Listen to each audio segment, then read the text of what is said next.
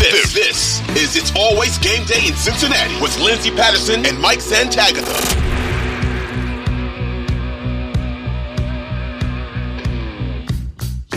We are back on It's Always Game Day in Cincinnati. Lindsey Patterson, Mike Santagata here. It is still the offseason for the Cincinnati Bengals. The Combine is next week. Free agency 3 weeks from today. Franchise tag window. We've talked plenty about that in the future of T. Higgins to be determined when that is official, but I think it's going to be the last day of the franchise tag deadline. But another thing in Bengals news, which is kind of the annual argument or discussion when it comes to some of these contracts and cap hits for the Cincinnati Bengals. And, I'm seeing that out there right now when it comes to guys like Sam Hubbard and, of course, Joe Mixon. And I want to start with Joe Mixon, even though I just hate bringing up these contract and cap hits and all of that fun stuff. But it is filler time before we get to free agency and NFL draft. And it's still going to be a hot topic. And we'll actually find out that I feel like what the Cincinnati Bengals are going to do with Joe Mixon by March 16th. It won't be a late summer situation where they're, having that discussion with Joe Mixon to restructure his contract or anything like that. And I also wouldn't be surprised if they decide to cut him and re-sign him if that happens. Or maybe they say, you know what, we're not going to do anything different to your contract. You're going to be back here in 2024. And we'll take the cap hit on it. When it comes to Joe Mixon, and we can talk about the running game in just a moment, and then also I want to kind of compare it to Sam Hubbard in production. What is kind of your outlook on what that's going to look like for the Bengals in the front office?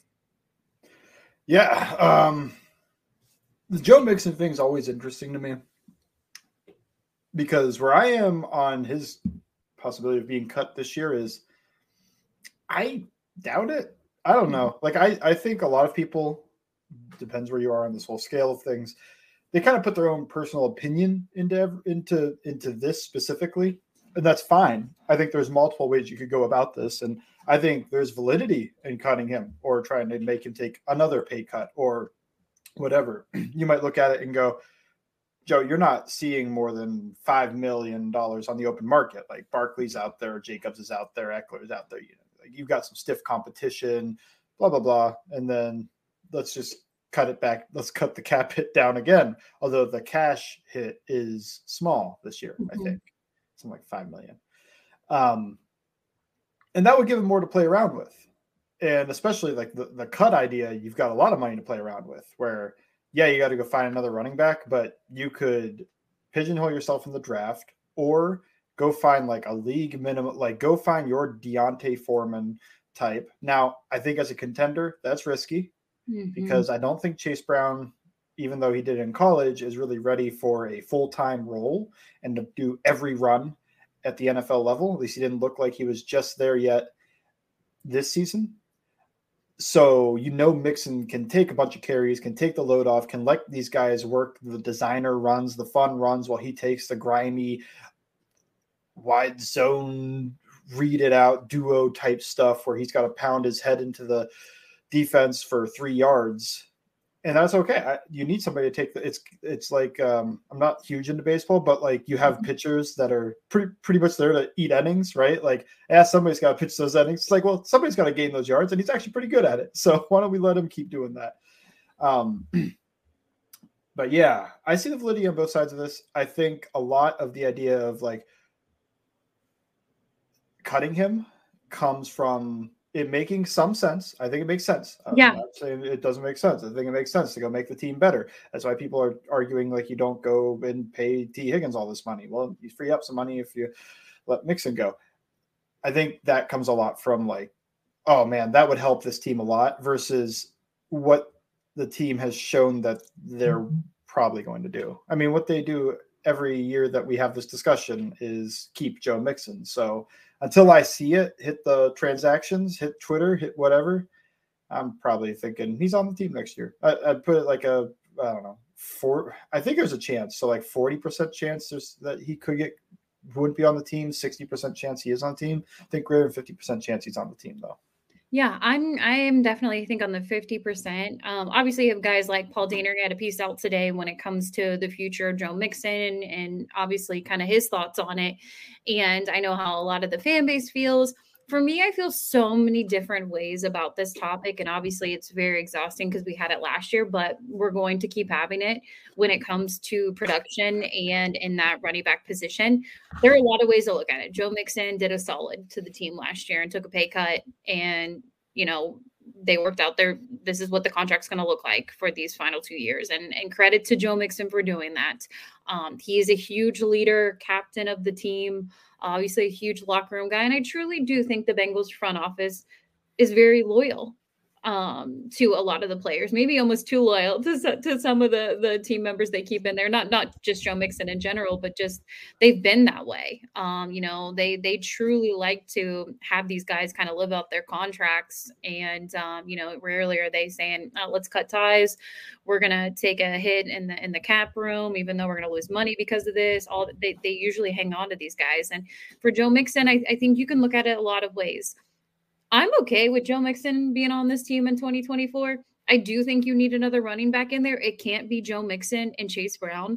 They need 3 running backs by committee. I think that's going to help them have production.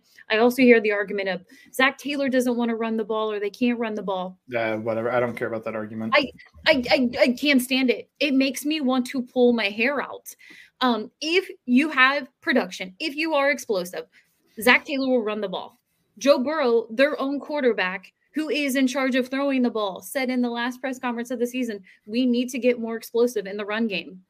He mentioned that. I think that stuff is extremely important. I think it's all true. And then I also think, why is like a pretty large section of the fan base so obsessed with running the ball when you have Joe Burrow and Jamar Chase and T. Higgins? It's like, what are we doing? Like, we want to give the ball and not give those guys a chance at making a play more often than not. Like, I know run pass conflict. Like, I understand all of this. I think that goes out the window a little bit when you have a superstar quarterback, a superstar wide receiver, a star second wide receiver, and you're probably adding another pass game weapon in the draft to replace Boyd or to get a tight end. It's like, come on, guys. Like, I understand, like, they're passing the ball too much, like maybe a little, but they're not going to become sometimes whenever I post those things, like, we should be 50-50 perfectly balanced. That's a top 3 rush volume. Why do you even have a quarterback that's highly paid in the modern NFL with that? Like, if you're going to run the ball 50% of the time, build your team that way. They don't build their team that way. They need to be able to run the ball. You need to be able to run the ball more effectively to take advantage of the way defenses play against them. But I don't think that I don't understand the whole, like, they should pound the rock and everything else with this team. It's like maybe a little more. Maybe they can get under center a little more. But I think they're always going to be a pretty pass-happy team when you're playing in the NFL with stars on the pass offense. I think all that's extremely important, but they have to get better in their run game. Yeah. It isn't good enough. And I agree with you. When you have guys like Jamar Chase, they're going to have T. Higgins. They're going to franchise tag him. He's going to be here for 1 more year. They're going to get another weapon in the draft. Fun fact from the Paul Dehner podcast, he said that Duke Tobin, it kind of feels like there's a connection with leap years. Every leap year and on day 2, he gets a wide receiver. It goes back 4 years. He's letting one go. Jerome Simpson, Mohamed Sanu, Tyler Boyd, and T. Higgins. After Sanu left. Yeah. It does feel like a little bit of they keep doing it when these guys are leaving. I mean, does Duke Tobin have like a leap year calendar? And he's like, it's time to get that wide receiver on day 2. And honestly, it's time to let a receiver go the year before. It would make all the sense in the world if they get a day 2 receiver. So we'll see what that looks like. But it will be kind of funny if they do end up getting a wide receiver on day 2 and kind of what that looks like. He has to keep the trend going. But no, I agree with you. You have a guy like Joe Burrow. You want him to throw the ball. I say he's the second best quarterback in the NFL. I know a lot of people don't care about rankings, but he's a top quarterback. You have Jamar Chase. You have your weapons. Throwing the ball is number 1. But there are times when I look back on games, you could look back in the AFC Championship game against Kansas City the second time. You can look at it in some of these games where, we're starting to see where a wide receiver goes down. Tyler Boyd goes down in that AFC Championship game. If you had a run game going in that game, probably could have been a little bit of a difference on one of the drives. I mean, goodness, you were down 3 offensive linemen. Yeah, I know, but still at the same time, like, having a little bit of a running game in some of these games. I agree. I just, even I know with that a better game running is back or whatever else, it's like still unbelievable. they were that never they only running the ball lost. with Chris Jones and those guys with Adeniji and I Sharp know. getting the way. But still, there are opportunities that they have to get better when it comes to running the ball. When they take it away, when they're doubling up and you have a good secondary, you're facing a good secondary. What are you going to do when you can't run the ball? Right. You know? I want to look it up real quick. I think everybody here is Joe Mixon's 6th highest cap hit, 8.85, so almost $9 million cap hit this season. The only guys ahead of him are Alvin Kamara at number 1, which was a little surprising to me, and Aaron Jones at number 2, who just restructured. So he also giant cap hit, wasn't expecting. Nick Chubb, Christian McCaffrey, and Jonathan Taylor. James Conner, Miles Sanders, David Montgomery, Nyheim Hines in the top 10. That was shocking. But like that's it's kind of high for what he's doing. Like, is he the 6th best running back in the league right now? No. Is he a top 10 running back in the league right now? Eileen, probably not anymore. I think he was a couple of years ago, but to me, he's lost a little bit. And some of these 2nd-round guys, like you look and Breece Hall, 2nd-round guy, $2 million contract. And you look at James Cook, $1.5 million. Ken Walker, 2.3. It's like, and then Raheem Mostert's like a $3 million cap hit. So like that's another one that's like, oh, come on. But even like the highly drafted guys, they make less than Mixon does. You got Gibbs at $4 million and Bijan at $5 million. So it's tough to swallow the idea of, well, we're going to put $9 million of cap, our limited cap. We only have so much cap space. I know they have a lot of cap space that's going away once you tag T and extend Chase, at least a little bit, not all the way or anything. They can still make moves. And then you have to sign a right tackle. You have to sign an okay tight end. You have to sign a pair, I think, of defensive tackles. So when you factor all that in, it's like, well, there's not as much cap space to do the fun play around things as you'd like. But that is a way to free up some cap space. Now, on the other hand, I think this team is loyal to Mixon. I think there's a reason that they keep him is not only the loyalty, but also Mixon took the pay cut, was fine with it, and then played the season. I think it would probably be a bad look for the organization if they then cut him the next year to save a little bit more money when he already took the pay cut, which not everybody cares about that. And I see the validity on both of these sides. This is always a tough conversation, but I understand. I understand the restructure idea, the cut idea, and just the keep him idea and let him play out his last year. And I think we were also going to try to talk very quickly about the Sam Hubbard idea. It's not happening though. So like, I do. I want to hit on this really, really, really, really quickly because there's other things to get to, but kind of just to end that, I do wish that would be the last thing that we would have to say about Joe Mixon's contract. But again, March 16th is going to be a big decision for them. That's when they have to pay him his bonus. That's when you really know if the Cincinnati Bengals are going to just keep him on the roster. But again, I could see there's a situation where they cut him and they re-sign him. So we'll see. We'll see what that looks like at a lower number. Kind of going over to Sam Hubbard because there's that conversation of the production was down. You could put Miles Murphy out there and save a whole lot of money on the Sam Hubbard side. When you look at that, we talk about how loyal this team is. None of this should matter, but I'm going to bring it up. Hometown guy, drafted him. You know, there was other production at times, but this year he was battling an injury most of the season, I guess. But the hit is very high when you have somebody like Miles Murphy out there on the sideline, who I feel like will get more reps this year. What do you do about Sam Hubbard? And do you think the Cincinnati Bengals are having a similar conversation with him? I don't think they're actually having that conversation. I think that I think that this is just a idea that can be floated around because it could make sense from a money perspective. But to me, I think that Sam Hubbard is just going to play on that contract. Now, I am of the mind I would probably try to restructure that deal. I think that would make sense. I think it saves you $5 million in cap, and restructuring is not necessarily a pay cut. It just means you're converting whatever to whatever. I don't really fully understand it, but you usually do it when you know a guy's going to be on the team throughout that contract. So you could do that with Hubbard because he's probably going to be on the team even next season. So you push some of that money around and do magic with it. I don't think there's a chance they cut him or trade him. I just think they're very loyal to these players. My main issue with the whole Hubbard contract and with not him, but like his role right now is I think Murphy right now is a better pass rusher. Like day one next year will most likely be still a better pass rusher, and he's getting better. So you're kind of limiting his growth, I think, his potential to get better, to get live game reps, to keep Hubbard going. And it could have just been injury. I thought Hubbard kind of started showing some age, showing he was not the dominant run defender that he once was last season. He was not a very good pass rusher. It was always, to me, noticeable when Murphy would come in for Hubbard on pass rushes, and he was much better.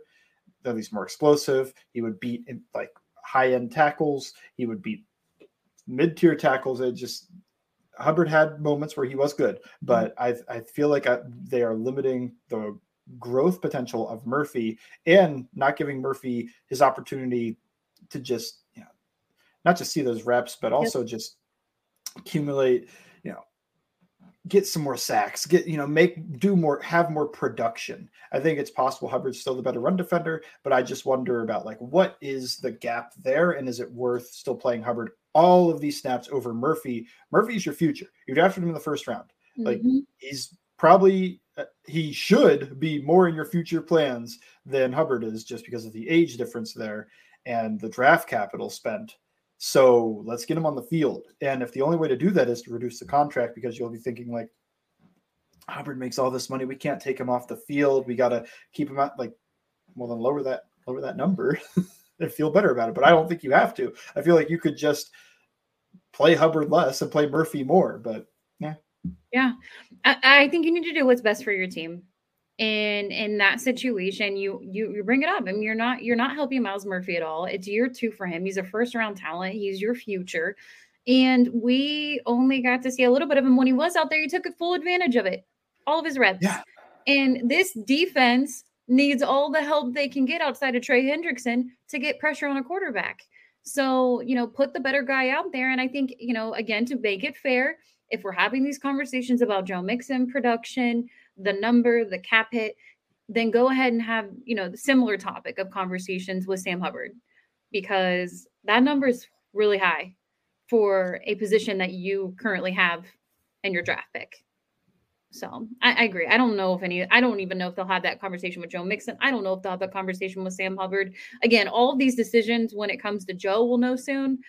For Sam Hubbard, this thing could be, behind closed doors. They could talk about it. But again, we have no inside source or anybody is bringing up the Sam Hubbard conversation. They're just like, well, what about his hit? It's not the Bengals are talking about this, that maybe they'll talk to Sam Hubbard. Nobody is. We don't know what's going on behind closed doors. But I think those conversations are extremely important, because the only thing I care about, and I'm sure you feel the same way, just give me the best players that helps this team win a Lombardi. I don't care if he's your favorite player or I like the team. Give me the best team on offense and defense that helps them win a Lombardi. Outside of everything else, I do not care. Just as long as the best players are out there. And you still have time to take advantage of this free agency and the NFL draft, which I'm really pumped to talk about free agency.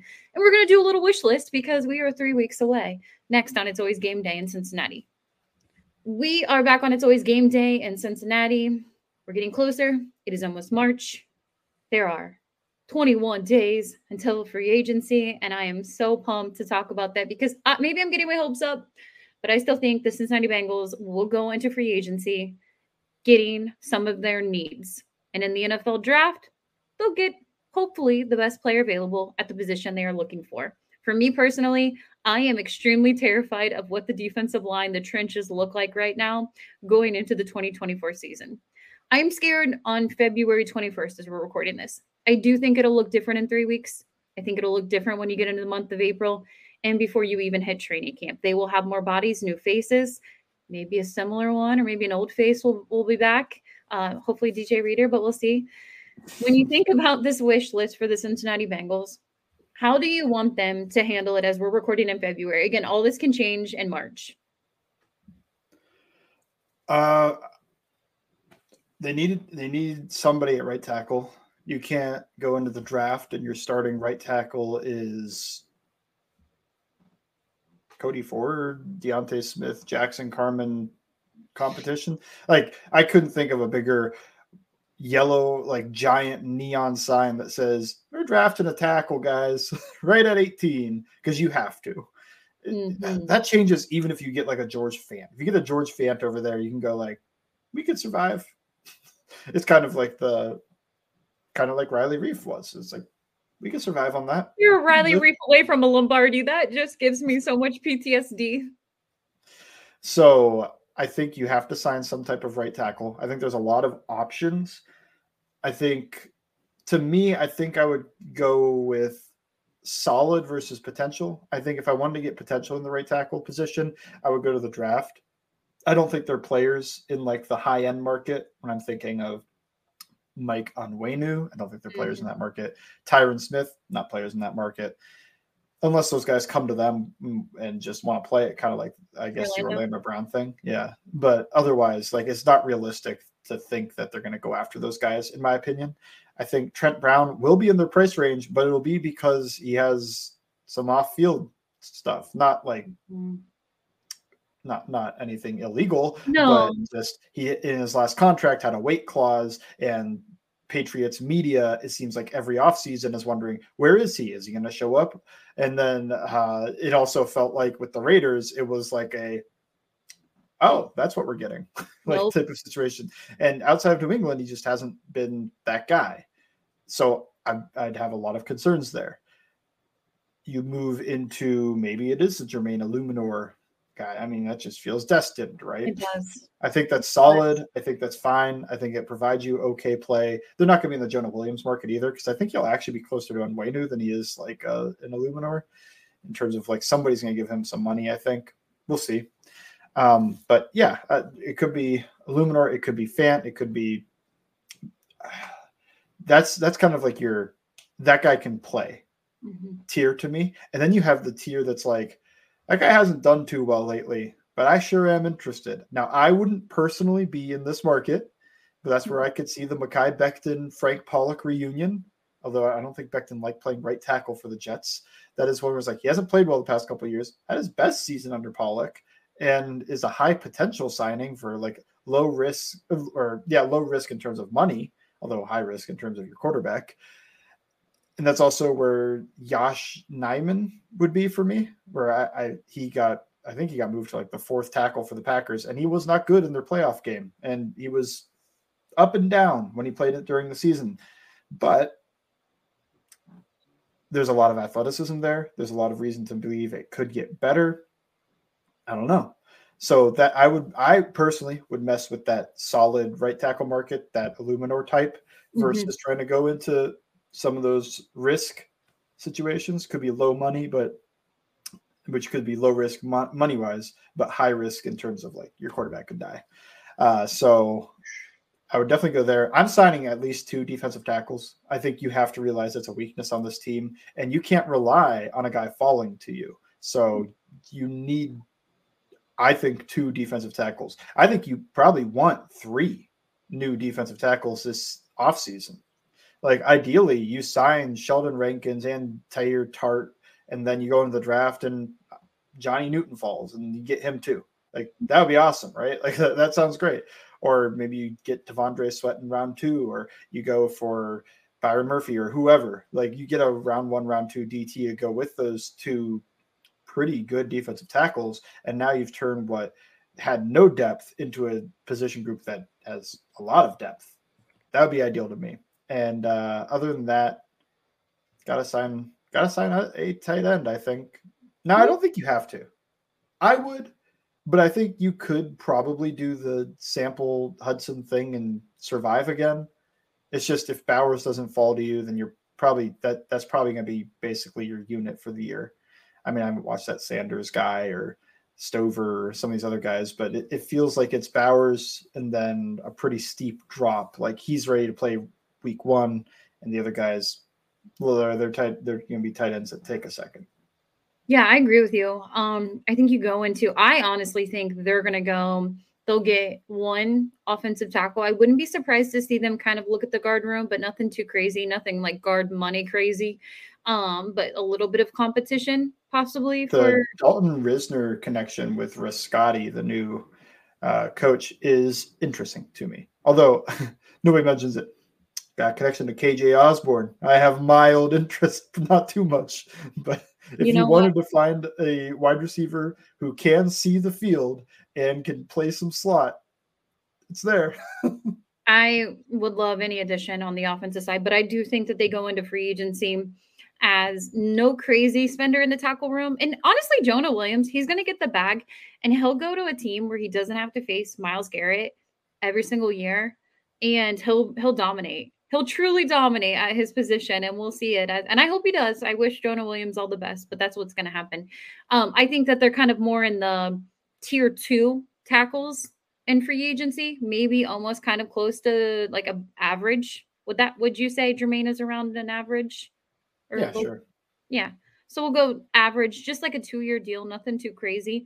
But still be in the market at 18 to get one of the tackles if they fall in that range, which I think there will be a tackle available when the Cincinnati Bengals pick. Unless it goes crazy and the top 10 people decide we're going to go offensive lineman, wide receivers start to fall. So we'll see what that looks like for them. But I think in free agency overall, if we're just focusing on that, right tackle in free agency, maybe another offensive line, because you need depth. You need to look at the center position too. And then I look over on the defensive tackle, and I agree with you. I could see them bringing 3 bodies in, but I think defensive tackle is where they go and spend that big money. Because every year I feel like they have like that big splash free agency name, and they're productive. I've been really happy with them. And I know Orlando Brown, we'll see what he does in year 2 with the Cincinnati Bengals, but I believe in him. But I think that they will spend money on a huge defensive tackle. Maybe I'm getting my hopes up, or it's wishful thinking. I'm optimistic about it, but I think that's where their big name is going to come from. I don't even think there is a big name coming. You don't? You do? Like, do you mean like a, what do you mean by defensive tackle big name? Do you mean like a Chris Jones player, or do you mean step below that, like Matabike? Step below Chris Jones. I think Chris Jones is in another world. If I'm the Kansas City Chiefs, you have a really hard decision in Chris Jones or Snead. Which one you're extending? I would extend Chris Jones. Yes, Jim. But I wouldn't be surprised if they extend Snead. Yeah, it might be easier to extend because they had those issues with Jones. But either way, like, I don't think they're in the Jones market. No, I would be surprised if they're in the Matabike type market. Really? We'll see. I don't know. I don't hear things or anything. I just go based off of what I feel like the Bengals do. Like, what I feel like they do is go sign 2 guys for that price. Like everybody talked about when they let William Jackson III go, and then you sign him or Lawson, whoever you want to put in that position. They let him go, and then you go sign 2 guys. You go sign Chidobe Awuzie and Trey Waynes. And Trey Waynes didn't really work, but no. I think that could be the idea of like, they're letting Reader go, which is its own thing. They're going to let him go. They really are. I'm leaning into it. Not happy about it, but I'm leaning into it. Would be ecstatic if they bring him back, but I think they're letting him go. And then they're going to go, okay, cool. We'll sign 2 guys for that price. And then they go sign. My idea, I think, would be about 2 guys for that price, like Sheldon Rankins and Tahir Tart. I think it would cost you maybe the same, less than whatever Reader signs for per year. But I don't know. I would love if they went for a higher end guy, like if they went for a Matabike, if they went for Christian Wilkins, that'd be great. Like I think you need those guys because at some point you need another guy on that defensive line who's a big winner, a big pass rush win, a guy that can win when he's singled up. Because when they're devoting some resources to take down Trey Hendrickson, or Trey Hendrickson is injured or banged up or whatever, you need another guy, or Hendrickson just needs a break. Yeah, I think Murphy could be that guy. But why not just make sure you have that guy instead of just thinking like, I think this guy could be that guy. Let's just go get Matabike because I know he's that guy. Yeah, that's what I want them to do. You look, I've said this. I've said it a couple times on the podcast since the Super Bowl ended. The reason, and I'm not taking anything away from Patrick Mahomes, the reason why they were in back-to-back Super Bowls, big reason why they have 2 Lombardis right now in back-to-back years, Chris Jones is a difference maker. He was a difference maker in the playoffs. People can say what they want about some regular season games, but he's the reason they beat and of course, being down 3 offensive linemen helped, but he beat them in the AFC Championship game. He was able to get to the quarterback in the Niners Super Bowl. He is huge. He is a difference maker. The Cincinnati Bengals have to do that. They looked absolutely lost. It is embarrassing the pressure they get to a quarterback when DJ Reader's not on the field. If Trey Hendrickson's not on the field, they nothing, no pressure whatsoever. A team can run on them. I mean, I think about the Texans game. It was just like, what is this defense doing? It impacts their linebacker room. It impacts the secondary. They need to get a game-changing defensive tackle, and I think this is the free agency class that you do it, because you can't bank on one of the rookies falling to you at 18, even though we're going to talk about that more on the podcast. You can't bank on the rookie giving that day one production. You need it now, and lose here. I'm sure he's asking for it. Spend the money in free agency on a defensive tackle, and they've been doing it for 3 years straight. I think they'll do it again. So that's where I'm at. Tier 2 right tackle. You've got to go into the draft being able to get your best player available. That's how I feel. Yeah, I think you got to fill the holes and be able to set yourself up to take whoever. I agree with you 100%. That would be basically my idea. I know I was naming guys and whatever, but the idea is basically just set yourself up so that you don't have a situation where, oh, they drafted the tackles that we liked, and now, well, Bowers isn't there and Newton's not there. Well, let's just grab. We don't have misspoke. They took all the tackles we like. Bowers and Newton are there, but our right tackle right now is Deontay Smith. So we have to go ahead and reach and take whatever right tackle they take. That'd be bad. And that is what some people also want. Anytime you talk about round one outside of offensive tackle, they go, think about Burrow's injuries. It's like, you could fix that other ways too. Like, I agree. I would take an offensive tackle if there's a value presented to me, but where I always want to be in the draft is BPA at positions of need, at least, and hopefully not immediate start now need, although it would be nice to get a guy that starts right away. I think you think like 1 year down the road, like, I don't know. I think wide receiver is clearly a need, even if they signed a guy. I do too.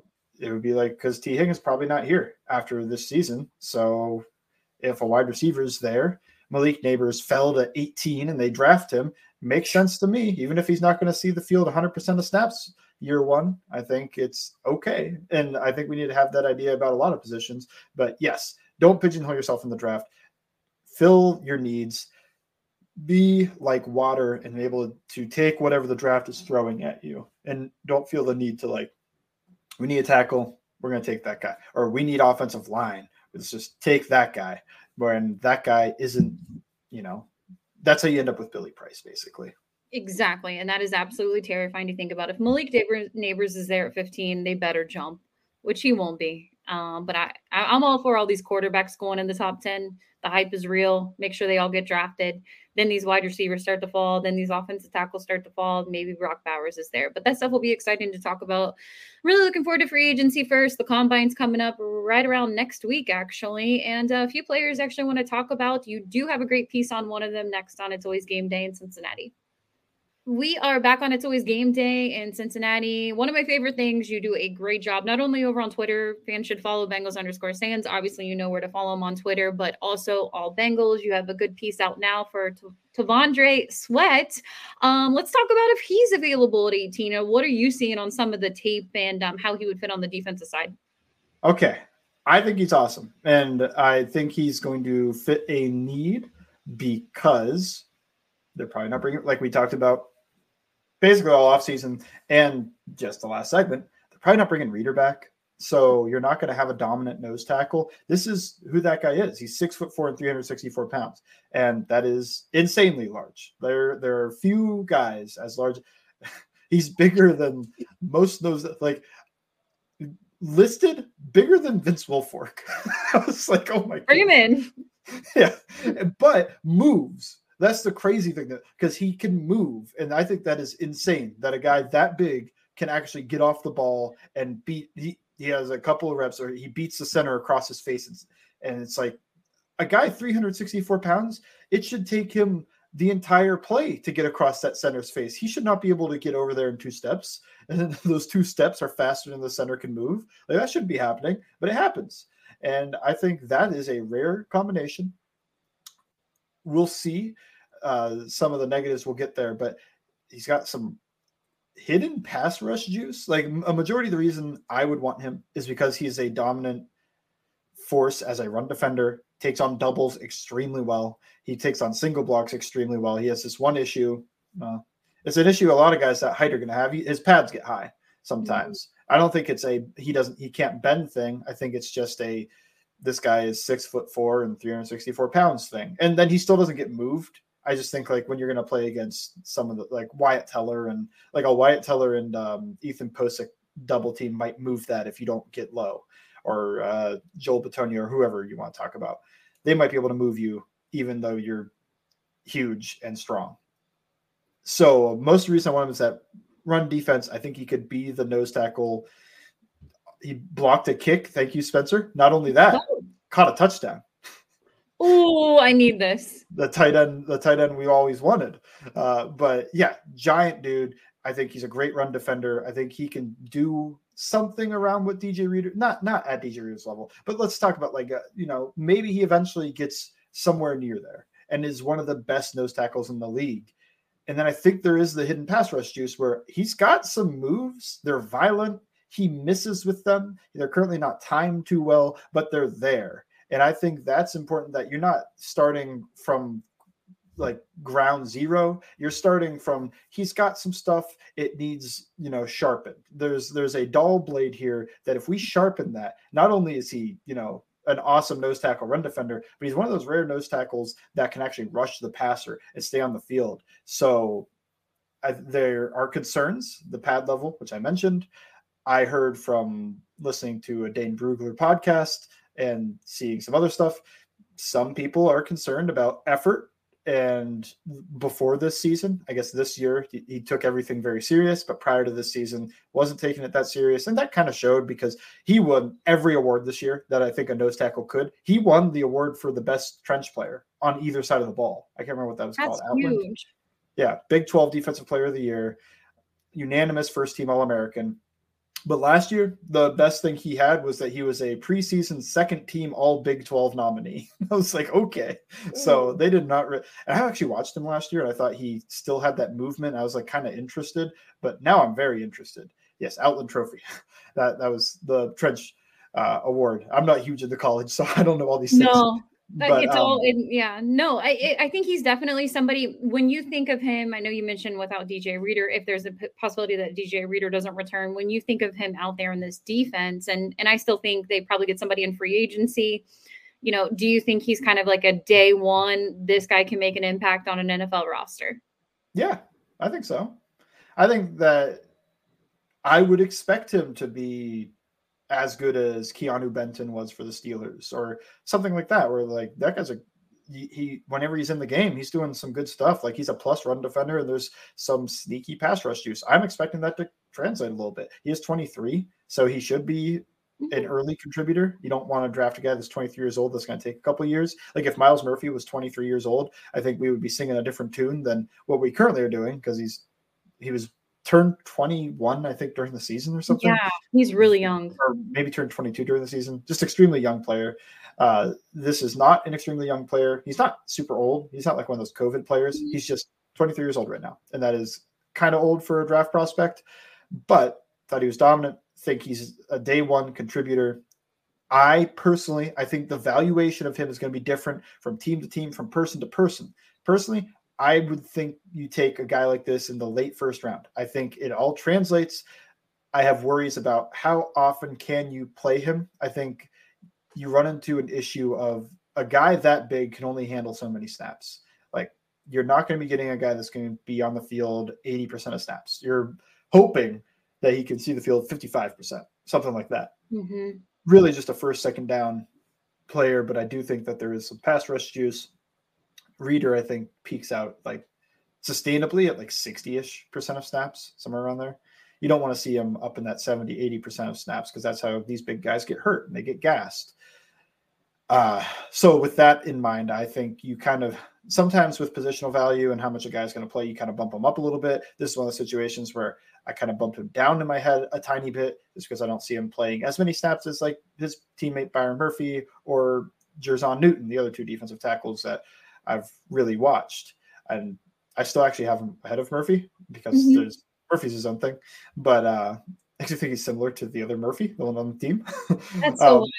But Newton I have higher, and it's not that I love Newton's tape so much more. It was more so like, well, I know Newton's going to play more snaps, or at least can handle more snaps than Sweat can. And then you run into the age thing, and you run into will they be interested in the effort thing because they've passed on that before? It's also similar to DeJuan Jones, where he didn't weigh in at the Senior Bowl. Now, he dominated the Senior Bowls. I think what DeJuan Jones did at Senior Bowl was go there, not weigh in, and then leave before practice started, which was bizarre. But if he treats it better than that, we'll see if they're interested, because I think there's levels to this. They were interested in Tyler Shelvin. He had these concerns, and I think it's part of the reason he flamed out. But that's going to be huge. The huge part of this is going to be something that we can't really evaluate. I think there's the interview process, the talking to his coaches, talking to people close to him, talking to whoever, and trying to figure that part out is crucial. Now, PFF, they have him going like the third round. Not happening, guys. There's no shot. I think he goes somewhere in that late first, early second. If the Bengals took him at 18, I would not kill them for it because I would understand it. But it's probably not going to be my BPA. Like, I think I'll have somebody higher and at a position of need.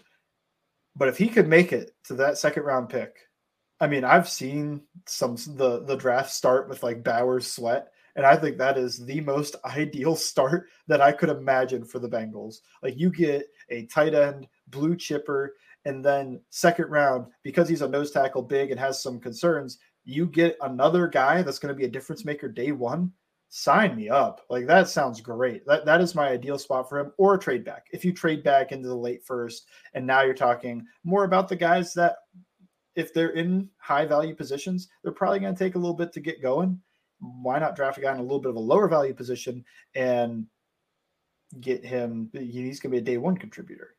Okay, now you're going to talk me into it. If Bowers is available at 18 and Sweat is there in the second round, you feel like that is just like that's an A+ start. A+ start to me. That's huge for your future too. Yeah, you got these two on their rookie deals for the next 4 years, 5 years, basically, for Bowers. Well, we've talked about that fifth year. Like, I don't know if everybody's going to keep accepting those when players are just good, because I think when you make like 2 All-Pros, it's like, should we? Like, it might be cheaper just to extend this guy. Yeah.